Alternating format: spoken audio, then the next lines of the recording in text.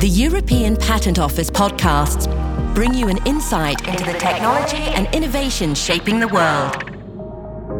Hello and welcome to this podcast from the European Patent Office, in which we will be discussing smart urban mobility. The current production delays caused by shortages of semiconductor chips prove just how much our cars have become computers on wheels. The automotive and ICT industries are converging, and patent applications to the EPO, both for transport and digital technologies, grew significantly last year, as revealed in our patent index for 2021.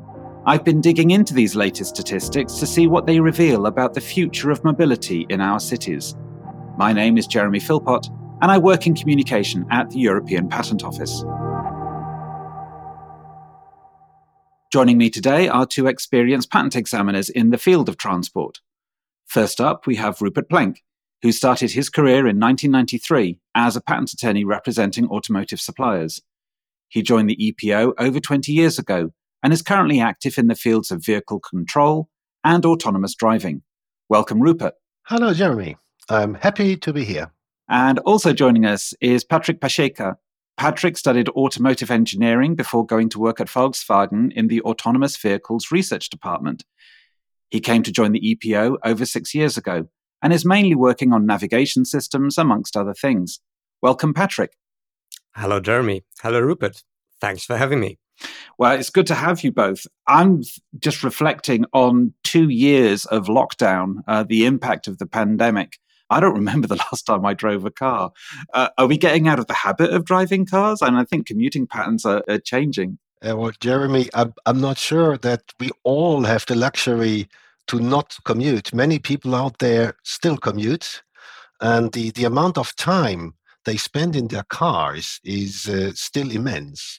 The average commuting time in Europe is a bit more than 1 hour there and back. Oof. And in addition, we have the traffic jams.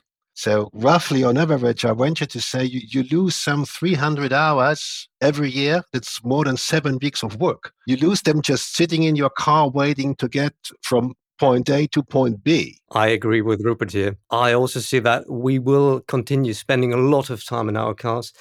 I would say that this is one of the main drivers also behind the development of autonomous vehicles.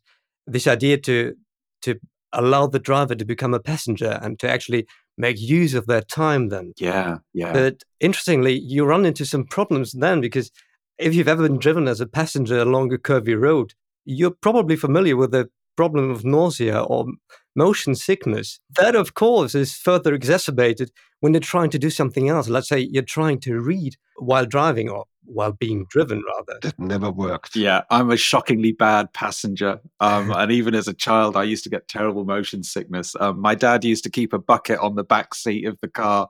So yeah, if autonomous driving turns us all into passengers, motion sickness is going to be one of the things that we're going to have to deal with. Maybe it's something for the pharmaceutical industry to respond to. Either that, or there is actually a more elegant technical solution here that gets more to the root of the problem. And this is a route planning that takes into account the expected motion sickness along particular road segments. That means that your autonomous vehicle might in the end not take that beautiful curvy road, but would then allow you to read while you're being driven. Right, so the mapping feature is going to tell the car which is the most puke-free route. That's it, exactly. That's it. So, look, I was looking at the latest statistics that have come out of the Patent Index for 2021, and it's encouraging because the transport sector, in terms of patent filings, the previous year, the first year of the pandemic, absolutely tanked. Transport was badly down, but a lot of that was driven by reductions in filings in the aviation sector. But transport has come back with a vengeance at about 4.5%. But some of the digital technologies are up over 9%, so more than doubled. So I'm certainly seeing that the technology areas that are most relevant for smart urban mobility all seem to be thriving in 2021. I believe we see an interaction between those areas, because transporting people or goods from point A to point B is just part of the story. You also need to arrange for that transport. You want to do this as efficient in terms of time, money, energy, pollution. You want to do this as efficient as possible. And to do that, you need a lot of communication, data exchange. This drivers in both areas makes perfect sense to me. And on top of that, you see that this domain is not only covered by the traditional car makers, the car making industry, but you see a lot of tech companies that joined this field. So we have applications from different companies from both the traditional automotive sector, but also from telecom and computer industry. Yeah. They kicked in. This is a merge. We've seen that in other areas as well, that suddenly you can tackle a problem from 2 points, from 2 edges, and then companies active in both edges jump on it. True. Another thing I noticed is that the automotive suppliers, they are broadening the expanse for what they are filing. Previously, they wanted patents to cover the parts they provide. And now they go really for the whole car, like trajectory planning, surroundings modeling. You would not expect to do an automotive supplier that, because that's part normally of the car manufacturer. Thank you for that, because that's not something that had necessarily jumped out at me from a cursory look at the patent index, because we've got these automotive suppliers who sit in this spot in between, like Valeo is a classic one that I know. You know, they're providing components. You don't see a car driving down the street with Valeo branding on the outside, but it's a lot of their technology that's inside it, as one example. And another one is the Mobileye, yes. which is a technology that we featured in the European Inventor Award in 2019. There's single camera lens with a load of image recognition and artificial intelligence behind it that's detecting how close am I to the vehicle in front, what's our speed relative to their speed, do I need to be braking, and so on. Yeah, Jeremy, that's just the point I meant. Yeah. They provide the camera and still they go and say, now the vehicle in which my camera is installed has to brake or has to change lanes. And that is really a new twist, because they do much more than just provide the camera. They take control of the vehicle. That's a pretty cool idea in terms of patents, I want you to say. Yeah. We also see some applicants I would not have expected to see. And therefore, for me, that was a bit surprising from the consumer electronics area. To mention Panasonic, for example. No idea how they come in. I did not dig down in the numbers so much in detail. It could be linked to the mobile phones. It could be linked to the displays you have on the vehicles. Yeah, that they just broadened it a bit. Yeah, Panasonic was a little bit of a surprise for me. So it would be worth exploring that as to how they're getting involved in vehicle tech. Actually, another field that is growing remarkably, and this is the aspect of creating and updating map data. We see a lot of applications there, and this is for classical navigation systems. You need little more than a graph with nodes and edges that represents your road network, and then you run an algorithm to find the shortest path or the fastest path. But that, of course, for autonomous driving or for advanced driver assistance system, that is not enough. There you need maps with a much higher level of detail that include information such as lane level details, that include landmarks. We do even see maps that include three-dimensional point cloud data. They have to be ever more precise and up to date, so that they do not only reflect the changes in the road network, but also indicate current road conditions. For instance, areas that are already known to be problematic for automatic driving. And how would you inform the driver about all that? I mean, we're talking about a lot of information. Is that all in the background? Or is this somehow presented to the driver? A lot of this is just the fundamental basics of the autonomous driving. So this is the basis for navigation and trajectory planning. So that doesn't necessarily involve a direct output to the driver. So this map data is evidently required for navigation of autonomous vehicles and for trajectory planning, for control. And you also need to know in advance where you will be able to drive autonomously and where you will not. Because right now, if we were talking about autonomy level 3, so we're talking about the automation of lateral and longitudinal control, but not permanently, then we still need to know ahead of time when to ask the driver to take over control. Yeah, otherwise, Patrick, you really run into the risk of the nasty surprise that the driver just opened the newspaper, poured himself a cup of coffee, and then hands are full and suddenly you have to grab the wheel. Yeah, we call that handover process. Yeah, you hand over the responsibility for driving from the car to somebody who is in the car.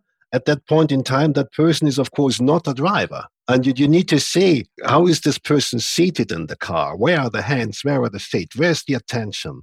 And then you do something fancy like flashing something, which may not be enough if you read a newspaper. Yeah. So you would vibrate the seats, because that normally gets the attention of the people if they have the feeling they are falling down. Some sort of Alexa assistant that's shouting at you saying, wake up, you're taking control in another 200 meters. Yeah. Something like that, yeah. And there are some clever algorithms trying to predict how much time you need to take control. Now, if you ever were asleep in a car, not as driver, as the passenger, of course, yeah, and then you wake up, and how many seconds does it take until you really know what's going on? Is it 1 second, 2 seconds, 5 seconds? So that could be an issue. Yeah, that's a question of situational awareness here. The question is, how much time will it take you to get back to the situation to be able to evaluate properly? And I think potentially more and more people are going to get out of the practice of driving. The more and more they rely on autonomous, I think maybe their skill sets are going to go quite dull because they're not driving often enough. In fact, this is something else that I wanted to explore with you both. Ultimately, are we looking at an era when drivers actually become redundant? And I'm particularly thinking about taxi drivers, for example. You know, you're going to just be able to use a smartphone app and have an autonomous vehicle come to your door. You get in, you type in, your destination, and off it goes. The whole thing effectively done robotically. Well, that still doesn't solve the entire problem, I would say, because the general problem is I want to go from A to B. And imagine I'm in my office room on the 24th floor of the EPO building in The Hague, and I'm calling a Uber or, let's say, robo-taxi. Well, my journey will start there, although my taxi ride will start somewhere outside. So there is a need to agree on a pickup location. And this is, interestingly, this is something what I see in some patent applications. They do not solely focus on the driving on the driving aspect, on providing navigation to a driver, but they start earlier. So they start at the point where the future passenger actually indicates where he wants to go, and they address some basic questions like, where shall I pick you up? And then that in a technical way. For example, one technical solution I've come across is to automatically identify a landmark in the vicinity. So let's say a particular building that is well known or well identifiable, and to display a street level image of that building on your smartphone so that you know immediately, that you see where you're actually supposed to go, where your pickup location will be. In a human interaction, you say, pick me up outside the post office, or pick me up outside the pub. That's it. And this is exactly the automation of that process to facilitate the entire process and the task of getting me from A to B. And this is more than just the trajectory. It's something before as well. It's before, and it's also, I would say it's even a step further, Patrick, because you mentioned a pickup location. True. But you need to somehow have a car which is close. And then we are talking, I pick you up in 5 minutes, I pick you up in 15 minutes. Yeah. Are you okay with a ride sharing with I do not know whom? And that thing then suddenly collects to some social media, realizes a friend of yours is hitching a hike to a similar destination and then gets that car to pick you up. Very good. Yeah. To give you some company on the road. Yes, Rupert. And it's also the aggregation of passengers. I mean, the entire idea of ride sharing is to make it as efficient as possible. And that would involve to aggregate passengers that have similar routes. And all this is part of these applications, of these technical solutions to match the right requesters with the right providers here. Can I briefly bring us to some of the really lightweight stuff? These e-scooters that are clogging up the pavements all over the place, that are also for sharing and that you can book on a smartphone app. Applications for that have been steadily coming through to the EPO in the last few years. Not just the technology in the scooters, but the apps that operate the sharing in them. What else do we see here? Yeah, Jeremy, this is is not all about cars. You're right, these rental bikes and all these street scooters, they sprang up like mushrooms. And there is a lot of interesting technology here. Think of the e-bikes with anti-lock braking systems. Now that you have a source of energy in your bike, there's a lot more that you can actually do with it. Just like ABS systems in cars, they would modulate the pressure in the front brake in order to avoid the wheel lockup. And also in the navigation domain, we have some interesting trends there. To give you an example, there are applications that propose the use of haptic output of navigation instructions, which means... Whoa, what's haptics? Haptics, this is everything that relates to the sense of touch. So instead of using the display to provide the information visually, or using a speaker to provide some sound, you would integrate some vibrating elements, for example, into the handlebars or into the brake levers, or what I've even seen is into some smart garments. And that vibration will tell you where to go instead of this output on the display or by the speaker. Yeah, well, I mean, it sounds cool, but some of the roads I ride are pretty bumpy. Oh, yeah, I get a lot of vibration already, and it hasn't got any haptic technology in it. True. I guess gloves wouldn't help either. You see, Jeremy and Patrick, that the point with the haptic is it's a very cool technology because it really goes directly to the brain. If it's vibrating, you're nervous immediately. But it's very difficult to actually find out what is about to signal, because if the handlebar is vibrating, it could just be a flat tire. Yeah? You get all the shocks directly. But I guess your handlebar wouldn't just vibrate on the right side if you have a flat tire on your bike. That's true. That's true. But while we are on those lighter vehicles, there's another point I'd like to bring up, and that is transportation of goods. So far, we talked about persons, but also we have an enormous amount of goods which are delivered every day. And part of that is, of course, the huge stuff, the trains, the trucks, but the last mile to the customer, or from let's say, the small shop producing your dedicated sneaker, whatever, you need to cover that part as well. The bit between depot and end point or start point. Yeah. And so far, most of that is done by humans. They park their cars at the edge of the road. They cause traffic jams. We lose a lot of time. And there, something is also up in the pipeline. For the cheap stuff, it's a small mobile robot driving normally on the pavement, about the size of a baby, what's called a pram. Well, that's about the size they have.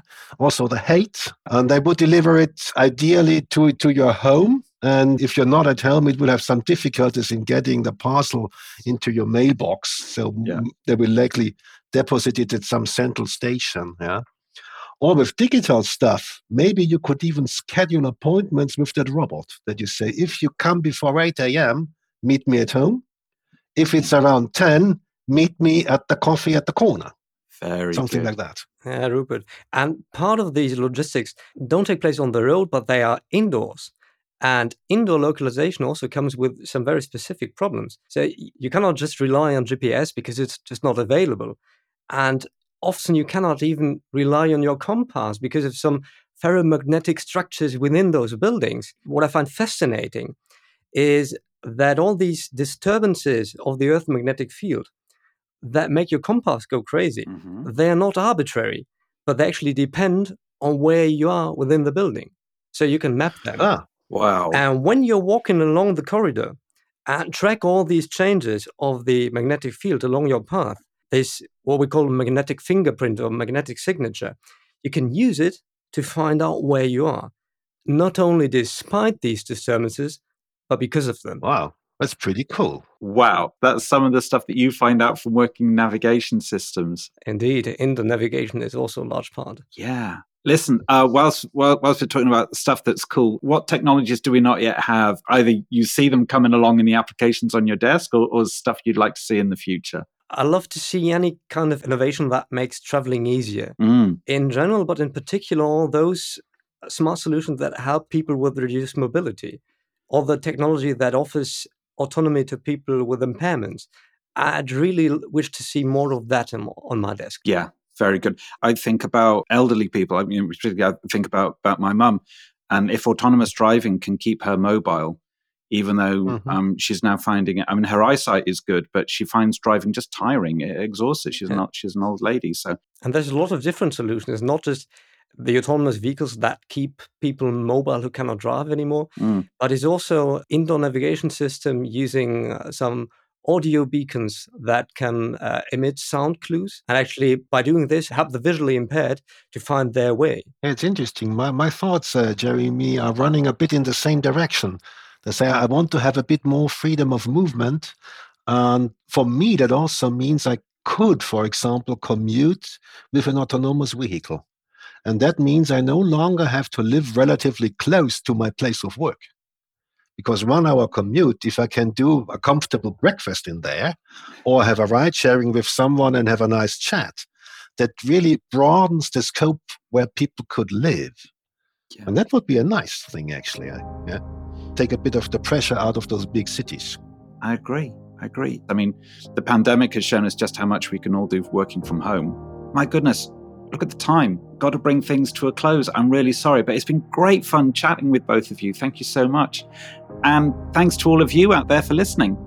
The EPO publishes fresh podcasts every week on new technologies, studies into the economic impact of patents, as well as advice for innovators. So listen out for more podcasts soon, including 2 others inspired by the Patent Index 2021 and the trends that it reveals.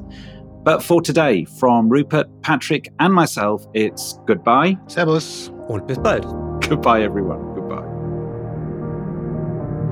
Subscribe to the European Patent Office's podcast channel, Talk Innovation, at epo.org or on your favorite podcast platform. Let's talk innovation.